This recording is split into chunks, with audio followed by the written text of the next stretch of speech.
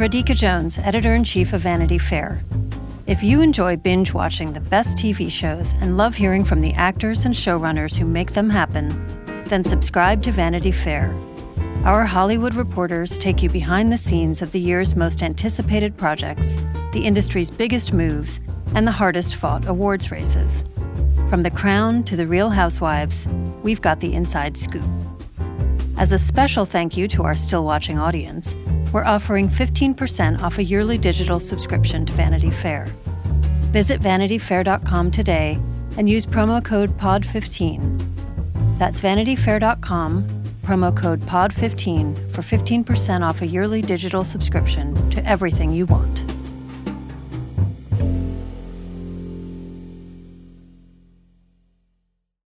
This episode is brought to you by Progressive. Are you driving your car or doing laundry right now? Podcasts go best when they're bundled with another activity.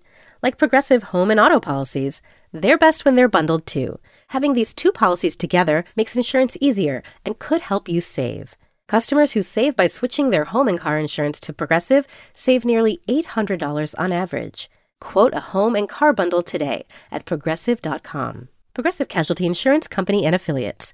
National average 12-month savings of $793 by new customers surveyed who saved with Progressive between June 2021 and May 2022. Potential savings will vary.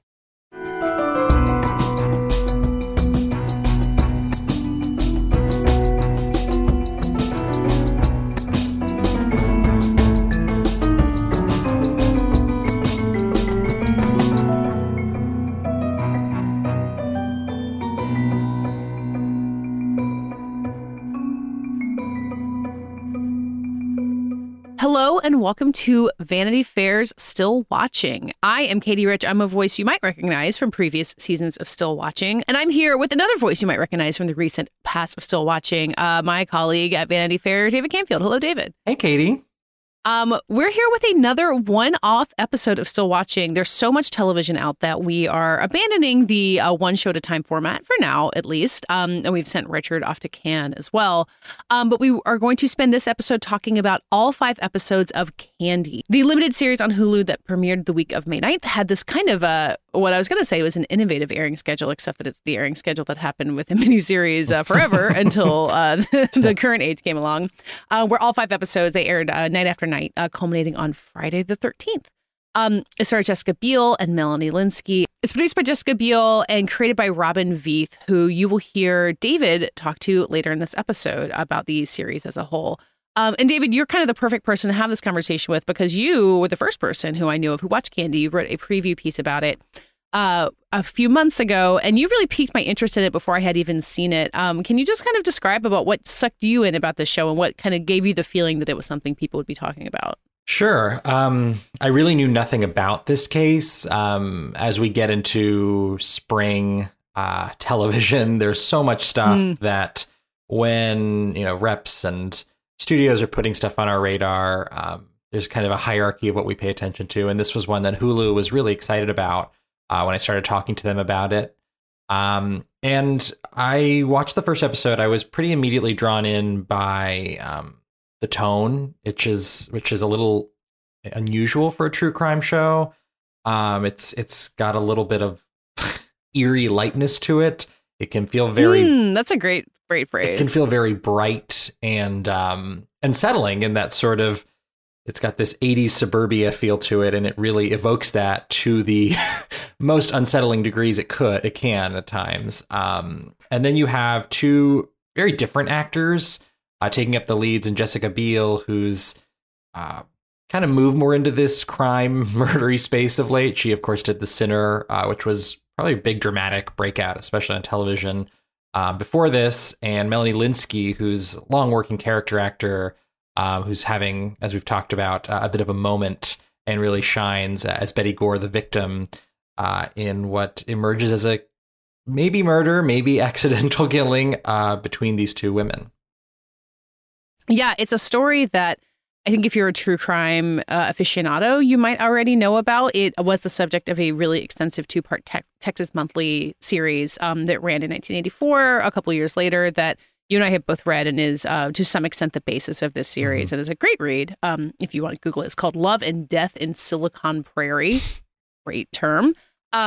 And as you were saying, it is part of this really big wave of, for lack of a better term, murder shows that we've been watching this spring. I mean, we really could have done an entire still watching about this, The Staircase, and Under the Banner of Heaven at the same time, except after the trilogy of We Crashed, Super Pumped, and The Dropout, it might have been too exhausting. But we don't want to spend too much time talking about the other shows, but how has it been for you watching this in this kind of true crime spring that we're having? I find it particularly fascinating because this is not the only show of those you mentioned where the circumstances of the death at these shows center are completely eternally unknown. We will never know truly what happened between Candy and Betty.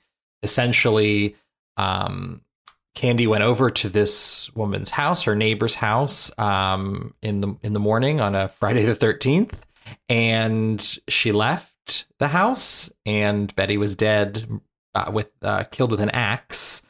And from there have been endless debates and discussions over what exactly transpired between the two. The likely instigator was the fact that Candy had had an affair with Betty's husband years earlier. He's played in the series by Pablo Schreiber, Orange is the New Black fame, among other shows. But yeah, you have this fascinating portrait of two women who somehow came to blows in this extremely bloody, violent confrontation, and nobody really knows why. And I found this show, within the larger context of spring's true crime wave, really intriguing for the way it approached that, the way it decided to tackle the unknown. And it does that by essentially very knowingly, winkingly hewing to Candy's version of events and making it as clear as possible that this is but one perspective, but really committing to it wholeheartedly.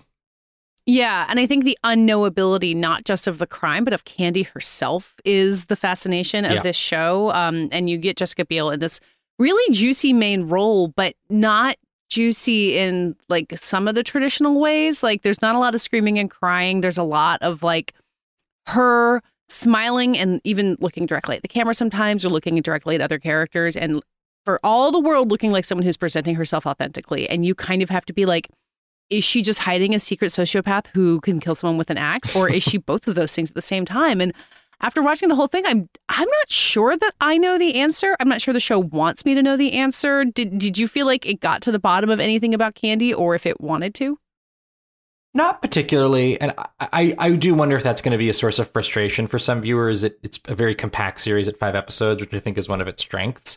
Yes. But you do have what I found to be a complicated decision, particularly on Biel's part, and I've spoken to her a couple times about the show, to commit to what Candy has told people about what happened. And so that means playing someone, and there are a lot of details around her past that came into this case, and sources of trauma that may have come up in the confrontation with Betty. But also the fact that, we should say ultimately Candy was acquitted on grounds of self-defense before a jury. And a big reason why, as a lot of the reporting around the case has argued, is she was very popular in their community and Betty was not. And Biel really leans into the bubbly persona of Candy Montgomery, and church-going, volleyball playing, dedicated homemaker who kind of is running a mile a minute, who's always got a smile on her face, who's always there to lend a hand. And there are cracks within that, right? As has been explored in endless tellings of Americana and suburbia. But here, of course, it ends in a much more brutal fashion. And the extent to which the cracks are there to explain that remains up for interpretation. But I think Biel does a really good job of leaning into her own star persona to present this extremely appealing figure, and then just tweaking it a little bit to let you know that something's off. Yeah, and it the way that it becomes more and more off as the show goes on. Like there's this moment in the 5th episode, I think, where she's at her trial and she's got her friends over for snacks while she's on trial for murder, which tells you something about her. And she's like talking about how she went into something called overkill mode that her therapist describes, and then like telling her husband to eat some pretzels at the same time. Like she's got both of those things within her, and like how many housewives, especially of this period where, women were not maybe pursuing or given as many opportunities outside the home. How many other of them have these depths inside of them that you can't see? Yeah, and she lets it be funny too. And we talk about that a lot in our interview, is leaning into the comedy at times. There are these bizarre contrasts in what she's doing versus her circumstances that are worth maybe chuckling at while also recoiling or cringing. And I like that the show doesn't shy away from that. Yeah, in the first episode, which I think might be the strongest, and we can maybe talk about it in a little bit more detail later, she kind of repeats this story about what she was doing instead of killing Betty when she was not admitting to the crime. And she says, I went to Betty's, we got to talking, and then I looked at my watch. I thought I had time to go to Target and get Father's Day cards, and I drove all the way to Plano, but then I got to Target and I realized my watch had stopped, so I didn't even go inside. And she says it like 3 times, kind of verbatim. And that's like, I'm reading that from the Texas Monthly article. Yeah. And it's funny. And when you see how she's getting away with this, and then how she's also probably gotten away with bulldozering a lot of other people before it came to this point. Yeah, exactly. And I also love in the second episode, I believe, when she begins her affair with Alan, Betty's husband, it's not this sort of subtle feeling each other out situation. She quite literally gets into his car, looks at him and says, I want to have an affair. And Pablo Schreiber is so great in the show. And he plays him as this sort of sweet, hapless, maybe slightly dissatisfied working man. And he's quite taken with the proposal. Yeah. Who's going to resist someone just getting in your car and being like, let's have an affair? Well, maybe before we get into the show in too much detail, we should just go ahead and listen to your conversation with Jessica Biel and Robin Veith. Anything else? I mean, you're going to talk about the whole series, so I guess if you're not ready for spoilers, spoilers ahead. Anything else people should know before we hear it? If you haven't seen the cameos in episodes 4 and 5, we do talk about them quite a bit, and we'll get into them more after the interview. Yes, so let's go ahead and hear that conversation. We've all been there before. You're planning a dinner party or having family over or even just cooking for yourself when all of a sudden it starts to feel overwhelming. I live in a very small 1-bedroom apartment with a very small kitchen. I can't figure out what to serve besides water soup at this point. I'm Chris Morocco, food director of Bon Appetit and Epicurious, and this is Dinner SOS, a new podcast from Bon Appetit. Maybe it's a last-minute party with no menu inspiration, a kitchen with no space, a toddler who will only eat buttered pasta. Name your dinner emergency. We're here to help. Here's how the show works. On each episode, we'll take a call from a home cook facing a real dinner emergency. Then, I'll work with one of our editors or someone from our amazing test kitchen to try and solve it. Because cooking for the people you love should inspire joy, without a side of stress. Make sure you're following Dinner SOS wherever you're listening now. Apple Card is the perfect cash back rewards credit card. You can earn up to 3% daily cash on every purchase every day. That's 3% on your favorite products at Apple, 2% on all other Apple Card with Apple Pay purchases, and 1% on anything you buy with your titanium Apple Card or virtual card number. Visit apple.co/card calculator to see how much you can earn. Apple Card issued by Goldman Sachs Bank USA, Salt Lake City branch. Subject to credit approval. Terms apply.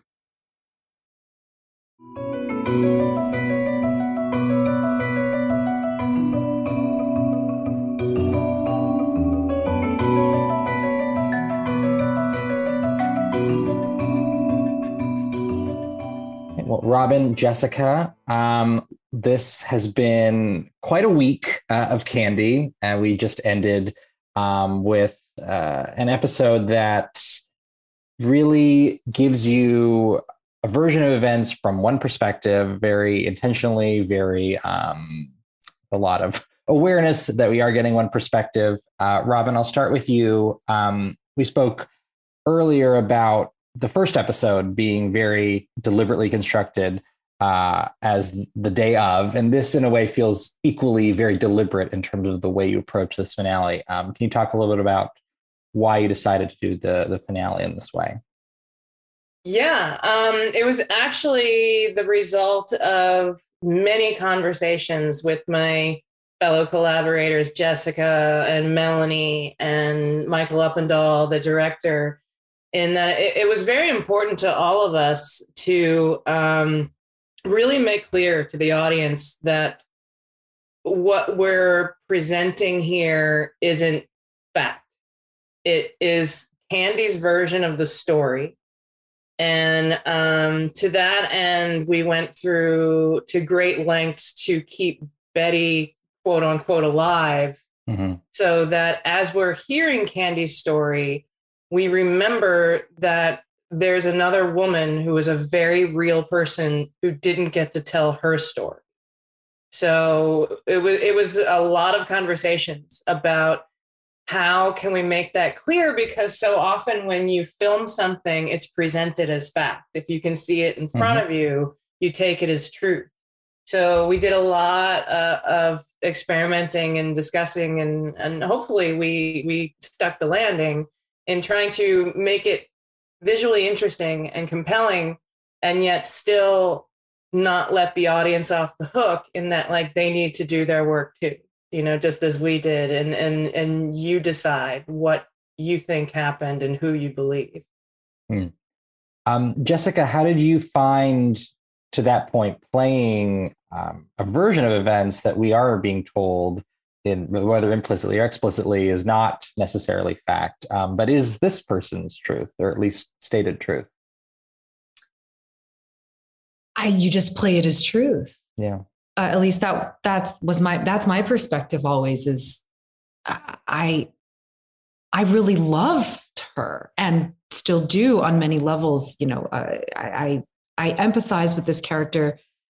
I have parallel issues that I struggle with that she was struggling with.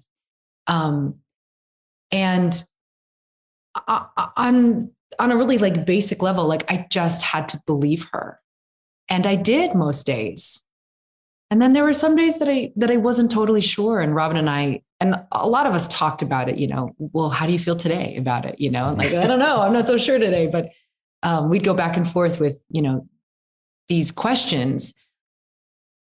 But taking it down to like the basic way of finding your way in is just to really believe the story, you know, and have empathy and have an understanding of to how this makes sense. And I was able to suspend my own belief about, you know, other things I have read or had learned and had discussed with Robin or other cast members or whatever, that when we were shooting that section, that's, you know, big set piece, I was just able to like fall into the pocket and believe the story. Yeah, let's talk a little bit more about that set piece, that reenactment, for lack of a better way of putting it. How did you both talk about the feel of it, the blocking of it, the mechanics of it? How did that come alive from conception to the actual filming of it? Jessica, I'll start with you. Well, it like Robin was saying, it changed a lot, right? She had written it this one way, and then she had this sort of epiphany moment, and then it was going to be a totally different thing. And then so like the pendulum swung, and then she kind of really landed on what we shot. And it was amazing what we did, in my opinion, because we got the best of both worlds. We got this sort of surrealist kind of experience in the courtroom, which initially wasn't in the script. It was one of the things that Robin had this idea about, which was super cool. And it brought Betty back into our mind. And, you know, we really were able to, like, to your point, and like you're saying, see that this is one side of the story. And then we really were able at the same time to show this horrific act.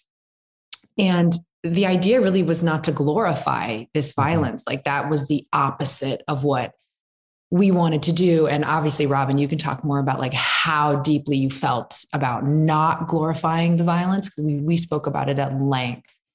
But in my opinion, it just felt highly important after we decided that we wanted to actually shoot the fight sequence and show it all in its entirety, that we we show it every step of the way that Candy told to the courts from the documents, the evidence, all of the court documents. So pretty much every move in that fight was exactly what Candy said happened.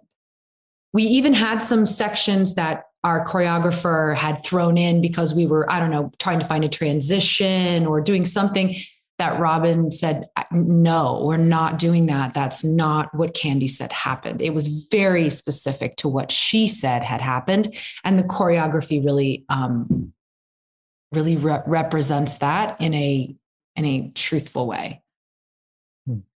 Robin, you want to? Yeah, I mean, that was sort of the responsibility that we all took on our shoulders, is that if we're going to show this, then let's not give Candy any argument she didn't make for herself. If we're going to show her side of the story, then let's show it precisely how she said it went down. And, you know, if that means that like something doesn't quite make sense from one move to another, well, that's something to think about. You know, again. Yeah. But totally.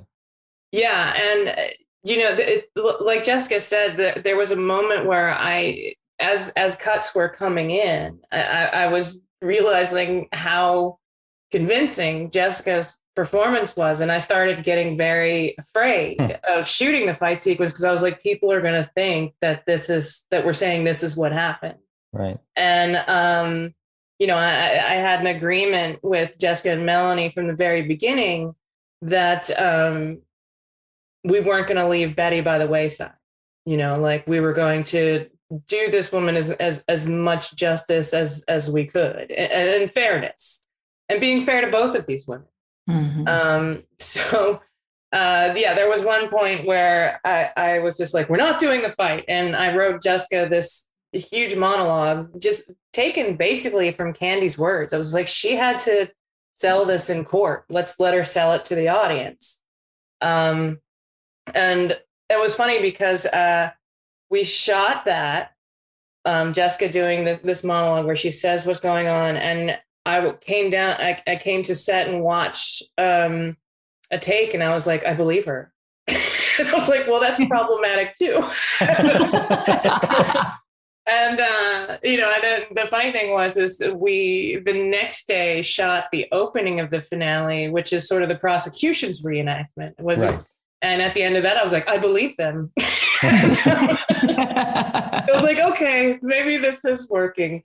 But from the very beginning, I had written the fight sequences because another thing that's important to me was this depiction of female rage, which isn't spoken about a lot, and people, I think, like to pretend doesn't exist.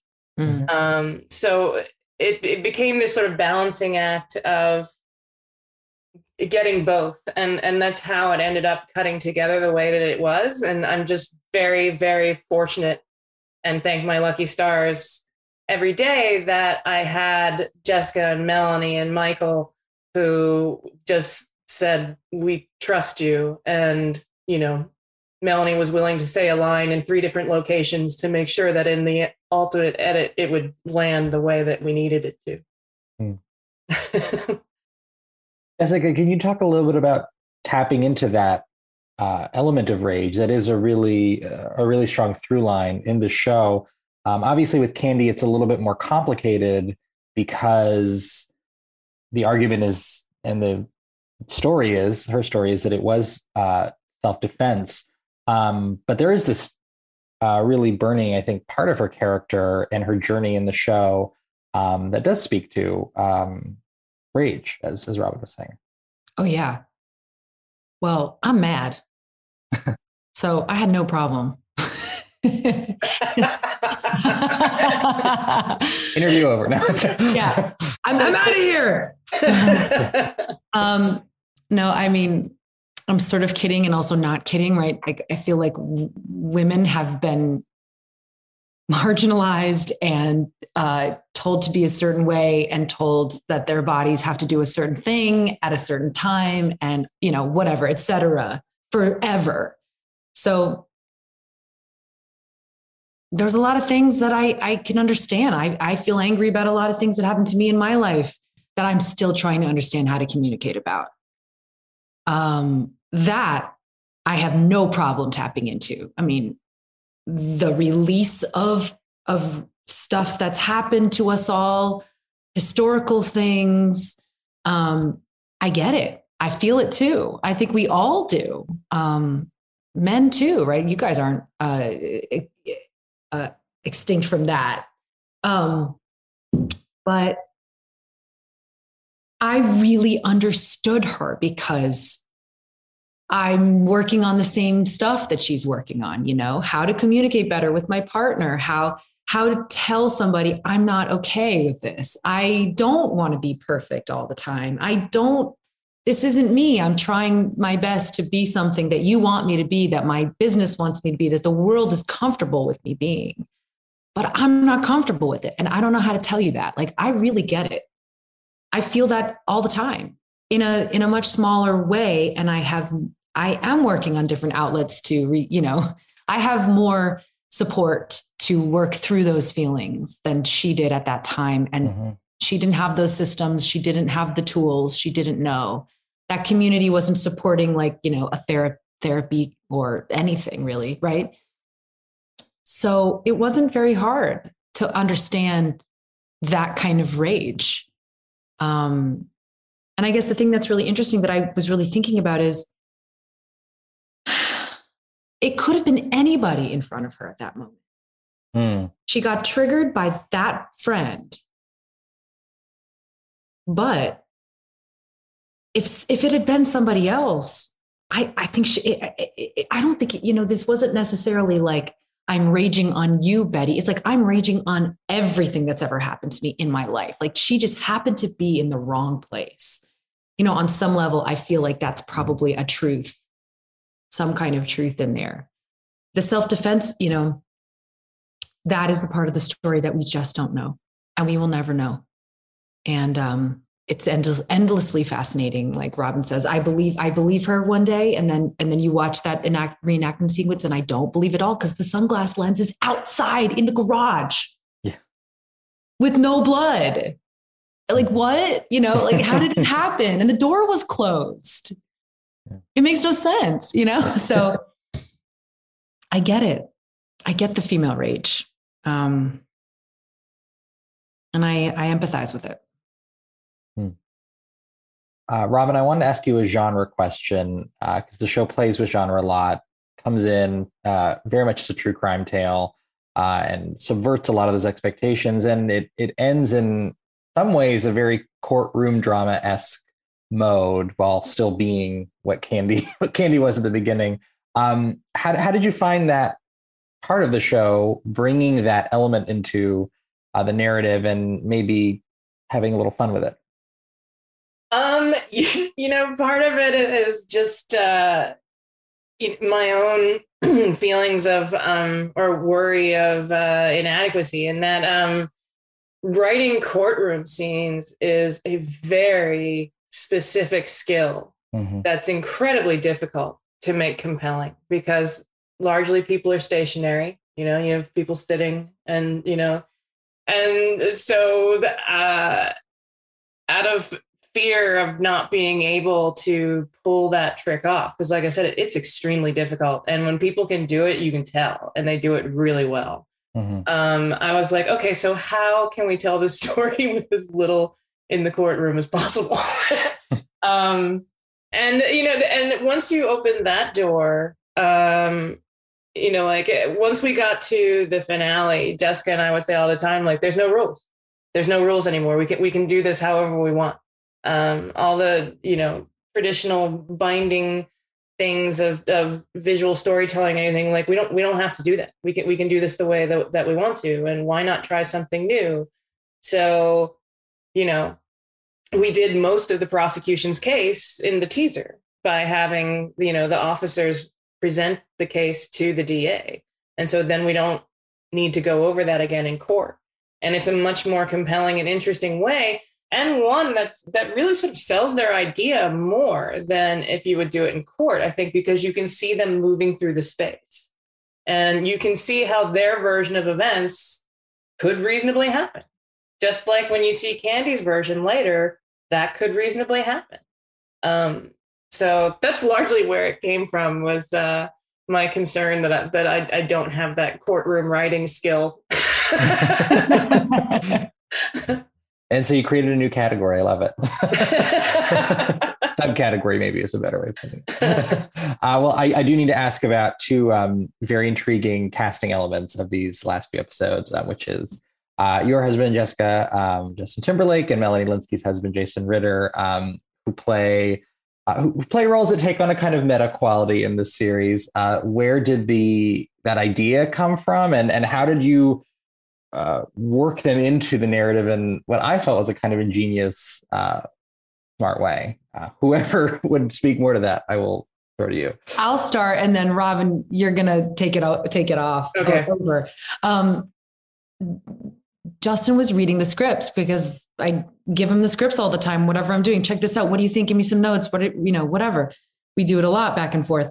And he apparently he read episode 4, and he called Michelle Purple, my producing partner, and said, "Oh wow, what's going on with this character, Steve Jeffebaugh? Like, what's the deal?"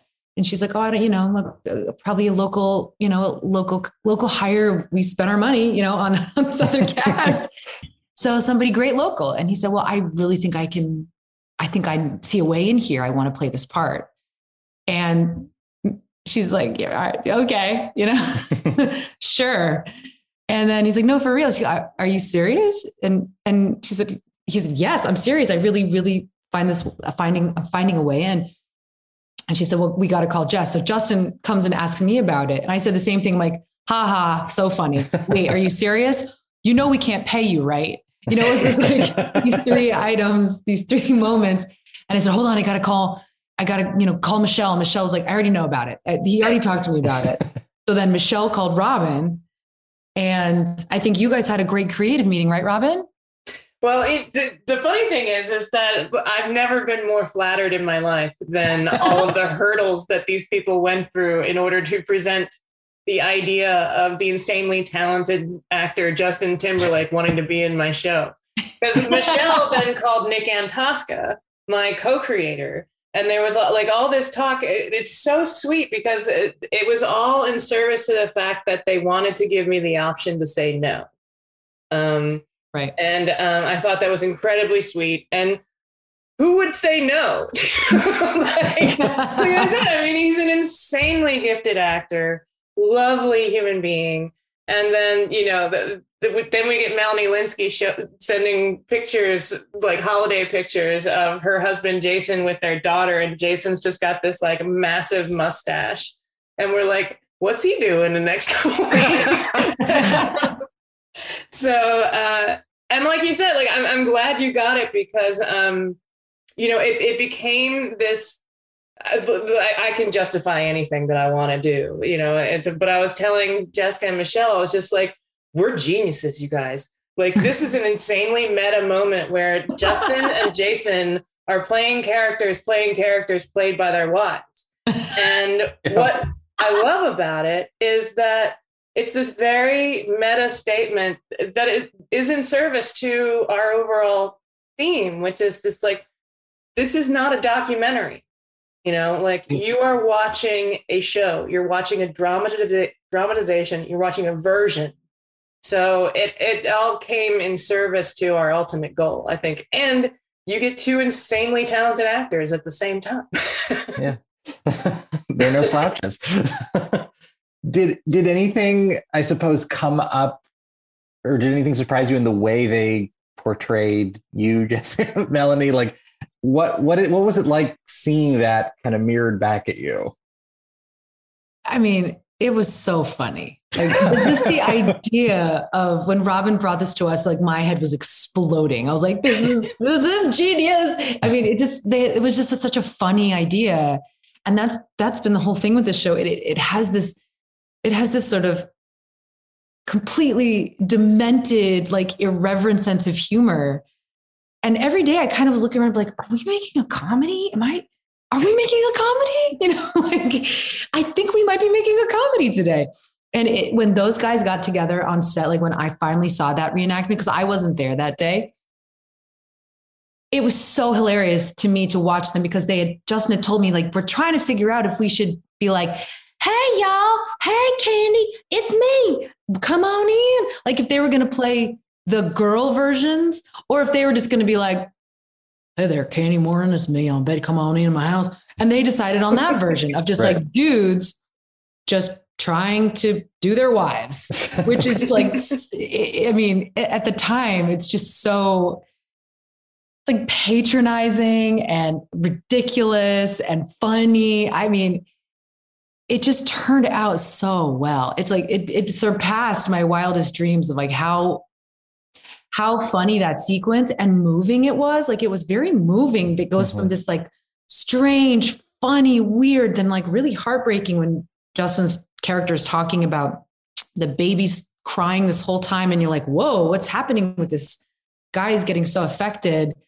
And I think honestly, it was such a good breather. I think people who, have watched the whole thing, they've said to me, oh my God, it was so good. Just sort of like have a laugh, before we like launch off into the rest of this intensity, which is, I mean, episode 5 is intense. Yeah.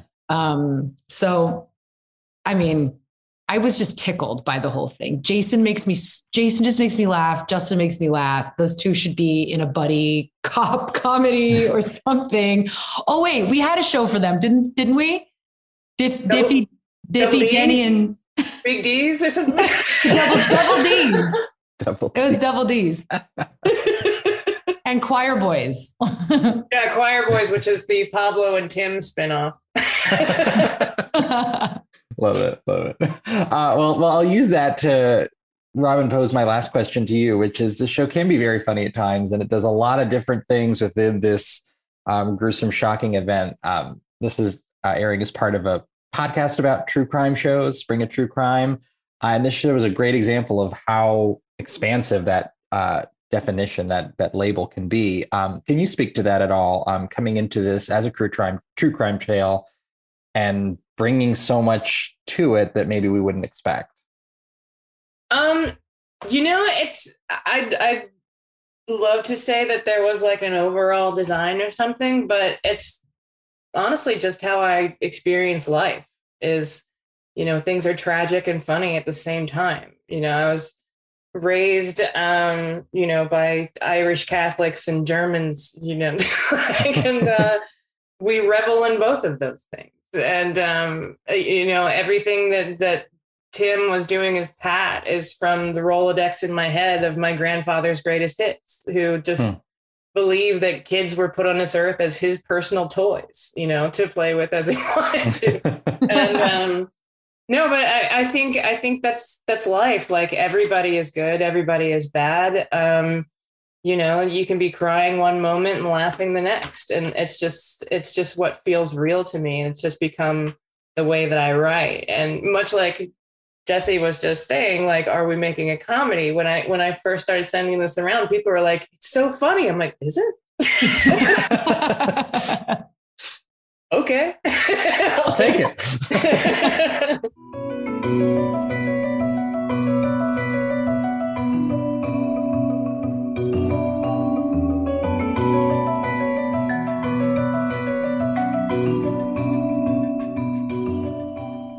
Okay, so I mentioned the first episode earlier. I don't know if we want to go exactly episode by episode, because I think, like many limited series, I think this really plays out more like a 5-hour thing than distinct episodes. But I did think the first episode, the way that it cross-cuts both of their days and like the tension of knowing what's coming and then knowing what's come after and kind of watching Candy go about her business after this incredible crime was really effective. And I think like it intrigued me about this show so much.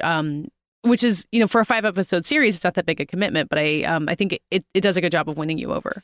Yeah, the heart of the show, in a lot of ways, is depicting these two women with equal agency and intrigue. And that's something you can't necessarily do in the aftermath of the killing.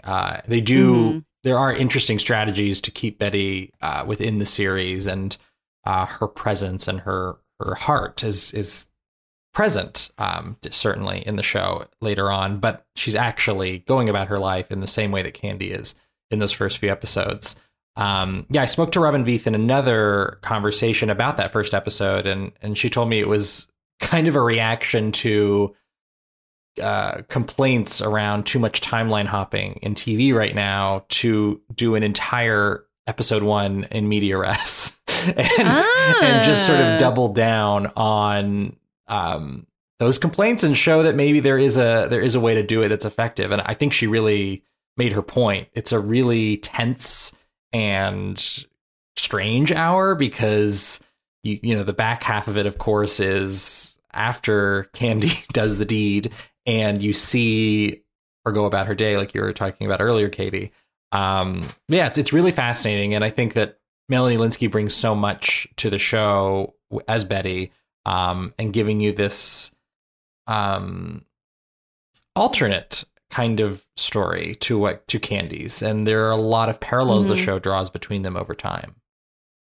Yeah, I mean, I think where I start to lose track on the show a little bit is I see this episode, I'm like, oh, it's the two of them, it's both of their stories, and the show is both of their stories, but I think Betty recedes more and more as the show goes on because she's, as a character, she's stuck. And this is what people say about the real Betty Gore, that she wasn't especially happy. She probably struggled with depression. She thought she might be pregnant the day that she died and wasn't really happy about that.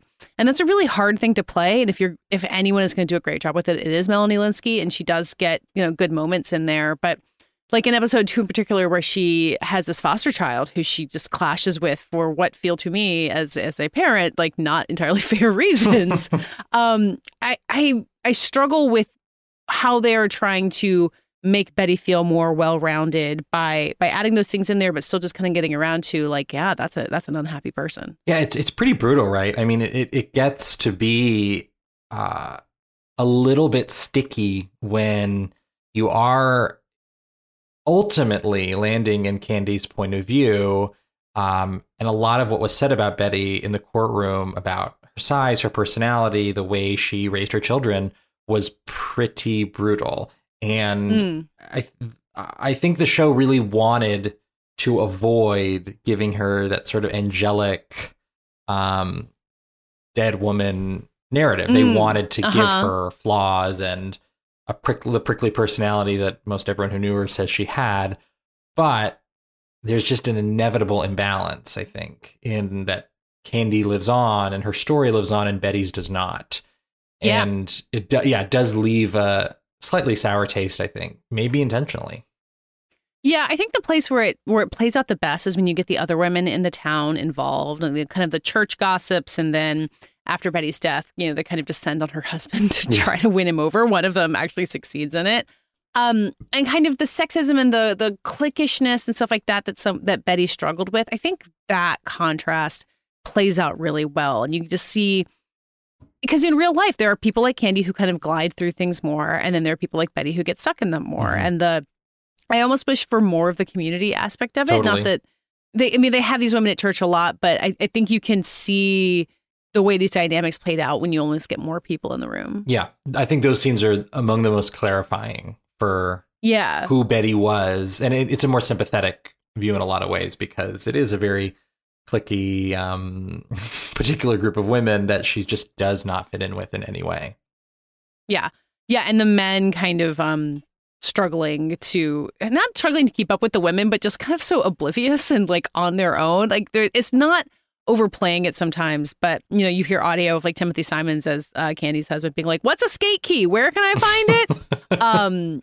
And credit to him for taking his kids skating, I guess. But I like the contrast it drives between them. And I thought, Timothy Simons, we talked about Pablo Schreiber, but I thought Timothy Simons was also really great as Tapple's husband. Yeah, I think all 4 of the leads are really great in the show. Yeah, and in their remarkably terrible ways.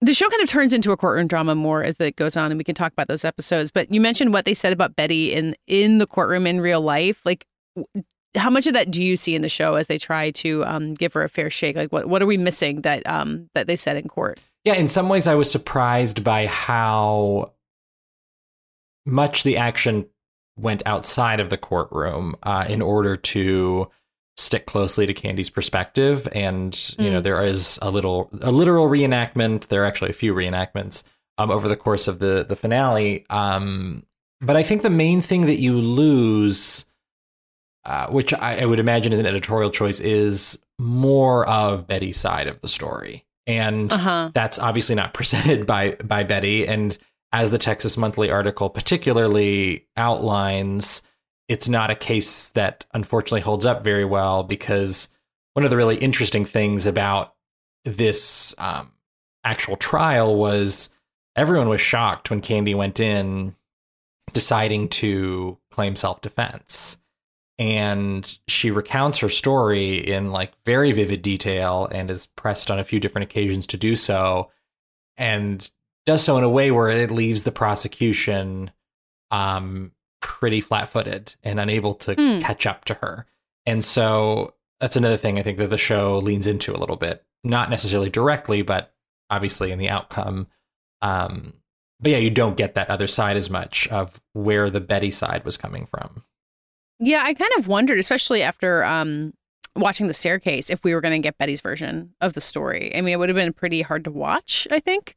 And I don't know what it would have looked like, but it did make me wonder, like, what's the other version of this? Like, what did the what was the story that they laid out? I mean, I guess we see a special guest star who we can talk about in a minute suggest one version of it. But did you want to see almost more?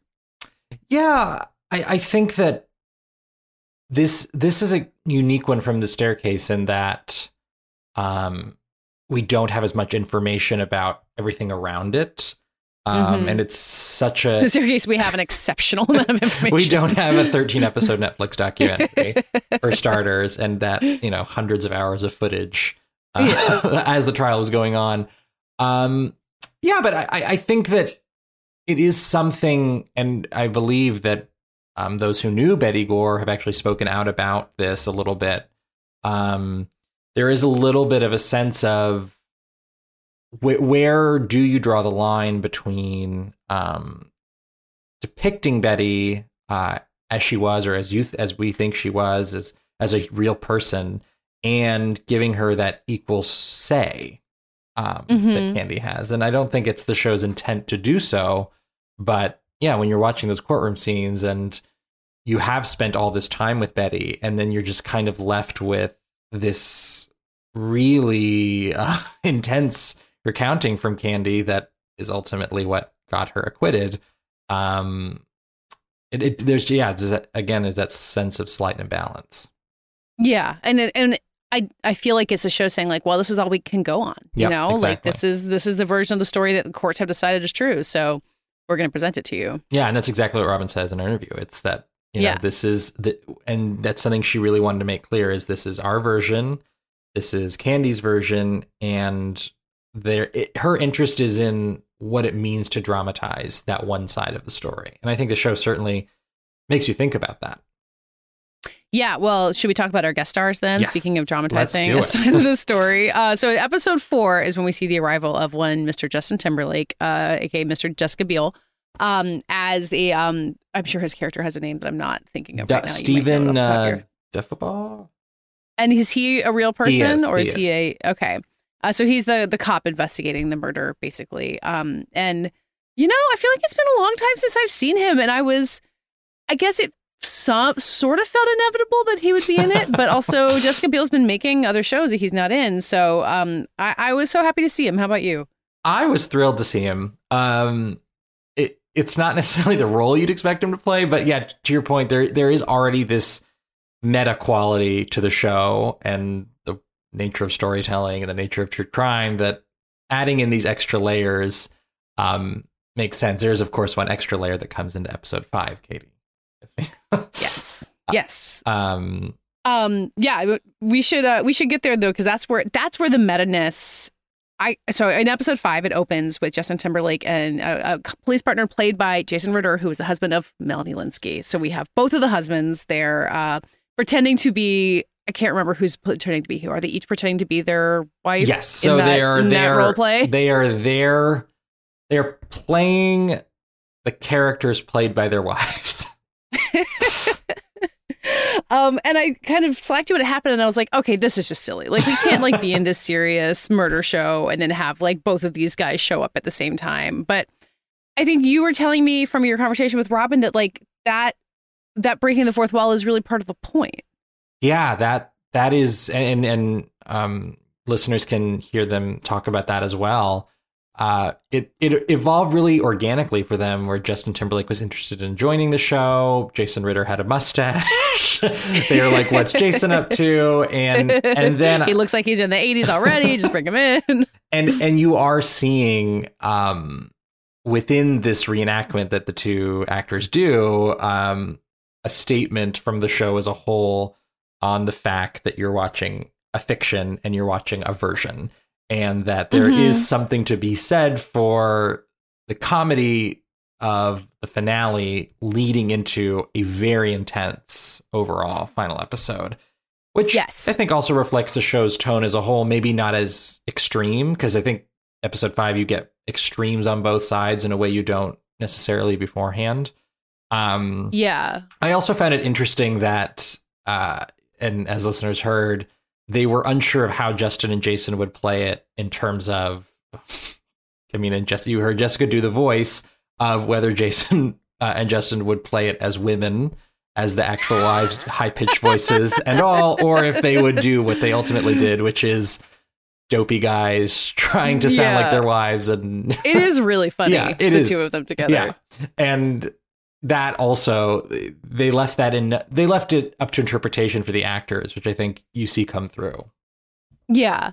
Yeah, I mean, the balance of comedy and murder is something that's existed in, movies forever. And, maybe we think a bit more with like the 90s and Quentin Tarantino and the Coen brothers and stuff like that. I would say Candy certainly fits into that legacy. Mm-hmm. It felt more in the like oppressive, intense realm. I think the cinematography has a ton to do with that, and like how underlit every single room in this Texas town is.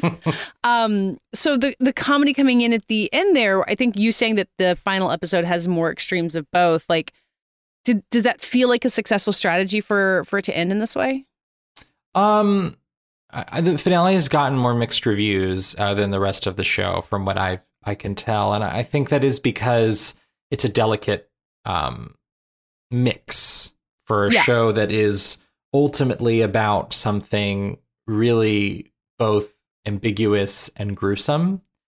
And I go back and forth on that question. I think that watching this, first of all, apparently underlighting is a requirement of a true crime drama airing in spring 2022. Candy is not also Ozark, which is not based on a true story. Ozark most infamously, but it is not alone this season in that regard. No. But I'm of the opinion that the show has a lot of work to do in that finale, that there's no way it could tell you, suppose, like, I saw a couple people say, like, what was the point of this?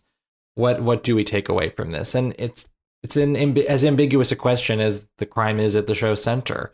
And that's a tough, bold thing to leave a viewer with. And I think the show is successful in doing that. I just don't know how much mileage the show can get out of that. Yeah, I mean, I think asking, like, when you get to the end of something, what was the point of this, is such an unfair, and I'm not above it. Like, I have certainly gotten to something and being like, well, that wasn't a great use of my time. But I think the reason that true crime stories like this are being excavated is almost because other true crime stories have been excavated. Like, it's kind of like a self-propelling machine. Yeah. And I think this and The Staircase in particular are just so interesting in the way that they ask questions about why we do this. And Candy in particular, I think, gets into issues about like how women are depicted, how, women support each other and turn on each other. The way that in that final episode, Candy's affair, the second affair, becomes almost more of a scandal than the murder. Yeah. I thought was really pointed and really interesting. So it all just goes so much beyond like, well, how can we find out who did it and who really wielded the axe? And I think that the questions it brings up in that final episode are really successful in leaving you uncertain the way that they wanted you to be. Yeah. What does it mean to kind of fall for and believe Candy Montgomery? And then when do you turn on her? Yeah, I think that I also thought that was such an interesting choice and really reflective of the show as a whole. Robin Veith has been a writer on shows like Mad Men in the past. She described her attraction to the show as the most Mad Men ex-murderer story she could ever come across. And female rage is also a big running theme in the show through to a really visual interest in that in the end there, in the way that they depict that. Yeah, I mean, now you're making me think about Candy and that that final shot where she kind of pops a peppermint in her mouth, like, and Don Draper and the final shot of Mad Men. Like, it's his big idea. So true. It all they feel very linked. They would probably get along. Can I ask like a detail question about the courtroom scene? And I don't know if this is me being a lazy viewer.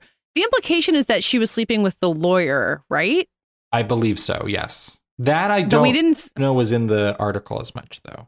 I don't think so. But there's like a shot of him like self-tanning in his office, I think. I'm trying to remember. He was like under a red like heat lamp. And yeah, I just, that was kind of a nice like bit of ambiguity because you believe it that they would be sleeping together. But I just wanted to make sure I didn't miss anything. Yeah, no, and that's an interesting moment too, because if you read the Texas Monthly article, it's actually 2 articles. Yeah, you will see at times just how close the show is to the way that to that version of events, to that depiction of what happened.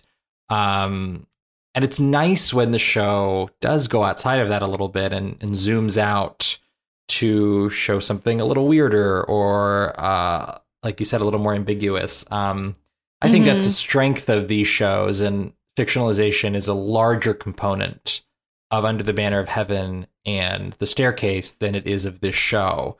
And I think maybe that's something that viewers would have liked a little bit more, is fiction doesn't necessarily undermine a true story. It can enhance it in a lot of ways.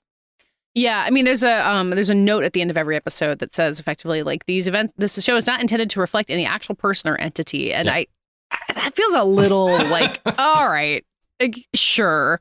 I mean, I get it. Like, you want to be able to tell a story, but this isn't Elizabeth Holmes. These are not like well-known public figures. Like, probably there's like a legal element to that, but you want them to be able to make something satisfying without, breaking people's hearts, which, maybe just by the show existing, it's going to do no matter what. Yeah. And as we have learned with these shows, there's just going to be inevitable, negative reactions from folks who were involved, who did know these people, who knew them better than we could, who even better than Robin Veith could, or Jessica Biel. Yeah.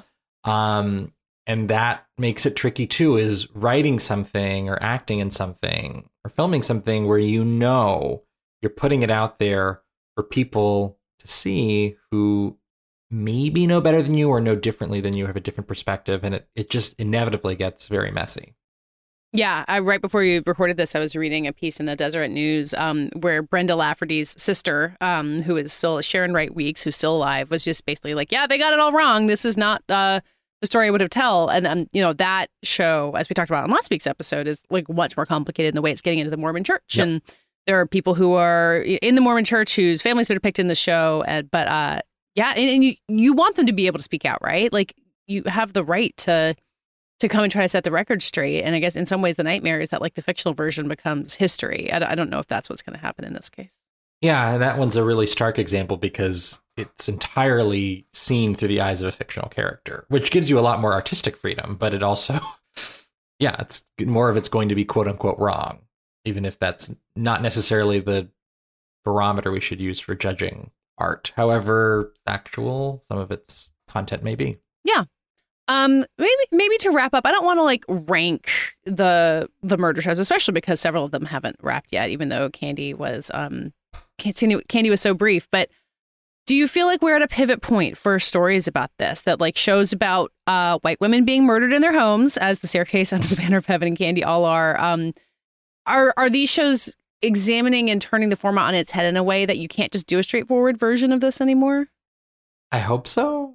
Yeah, me too. It's hard to imagine coming out of this spring going back to true crime straight up, or at least the kinds of true crime stories that are getting the play that they're getting, which is, as you say, these are overwhelmingly white shows. These are shows about white women being murdered in their homes. I mean, quite specifically, all 3 of them untangle that. And I think The Staircase does very intently the best job of just asking every question one of these shows can ask about why we care, why these shows and series keep getting made, what the public fascination is around the trials, because of course before the fictional show there was in most cases an actual media circus around the actual events.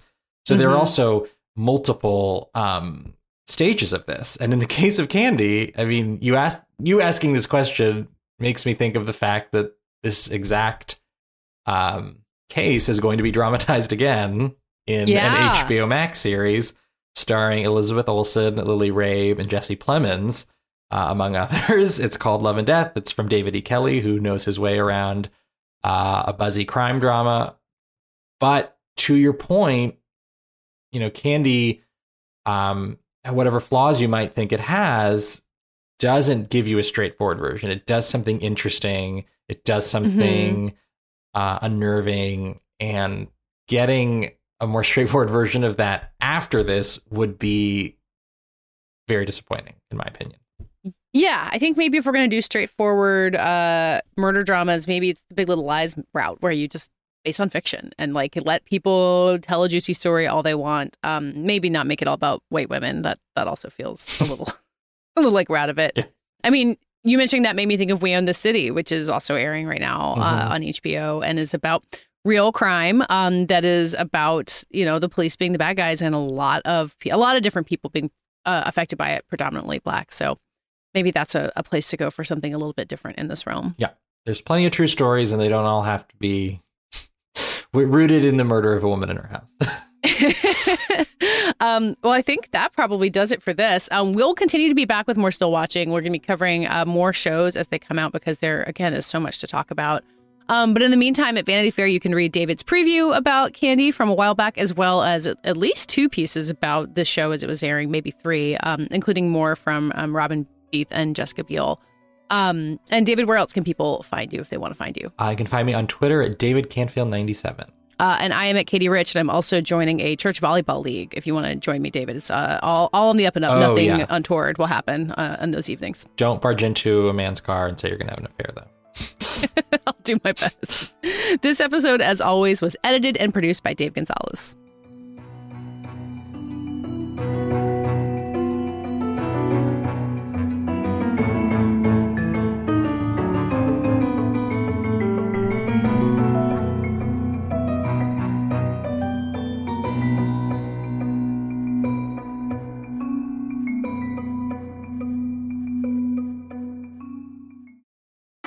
Hi, I'm Jeremy Larson, the reviews director of Pitchfork, and this podcast is supported by Pitchfork Music Festival. Pitchfork Music Festival will take place July 19th through the 21st at Union Park in Chicago, Illinois. This year's lineup features Jamie XX, Alanis Morissette, Black Pumas, Carly Rae Jepsen, Brittany Howard, J. Paul, Muna, Jessie Ware, 100 Gex, and many more. The festival also features diverse vendors as well as specialty record, poster, and craft fairs, and works to support local businesses while promoting the Chicago arts and food communities as a whole. For more information on tickets and lineup, visit pitchforkmusicfestival.com.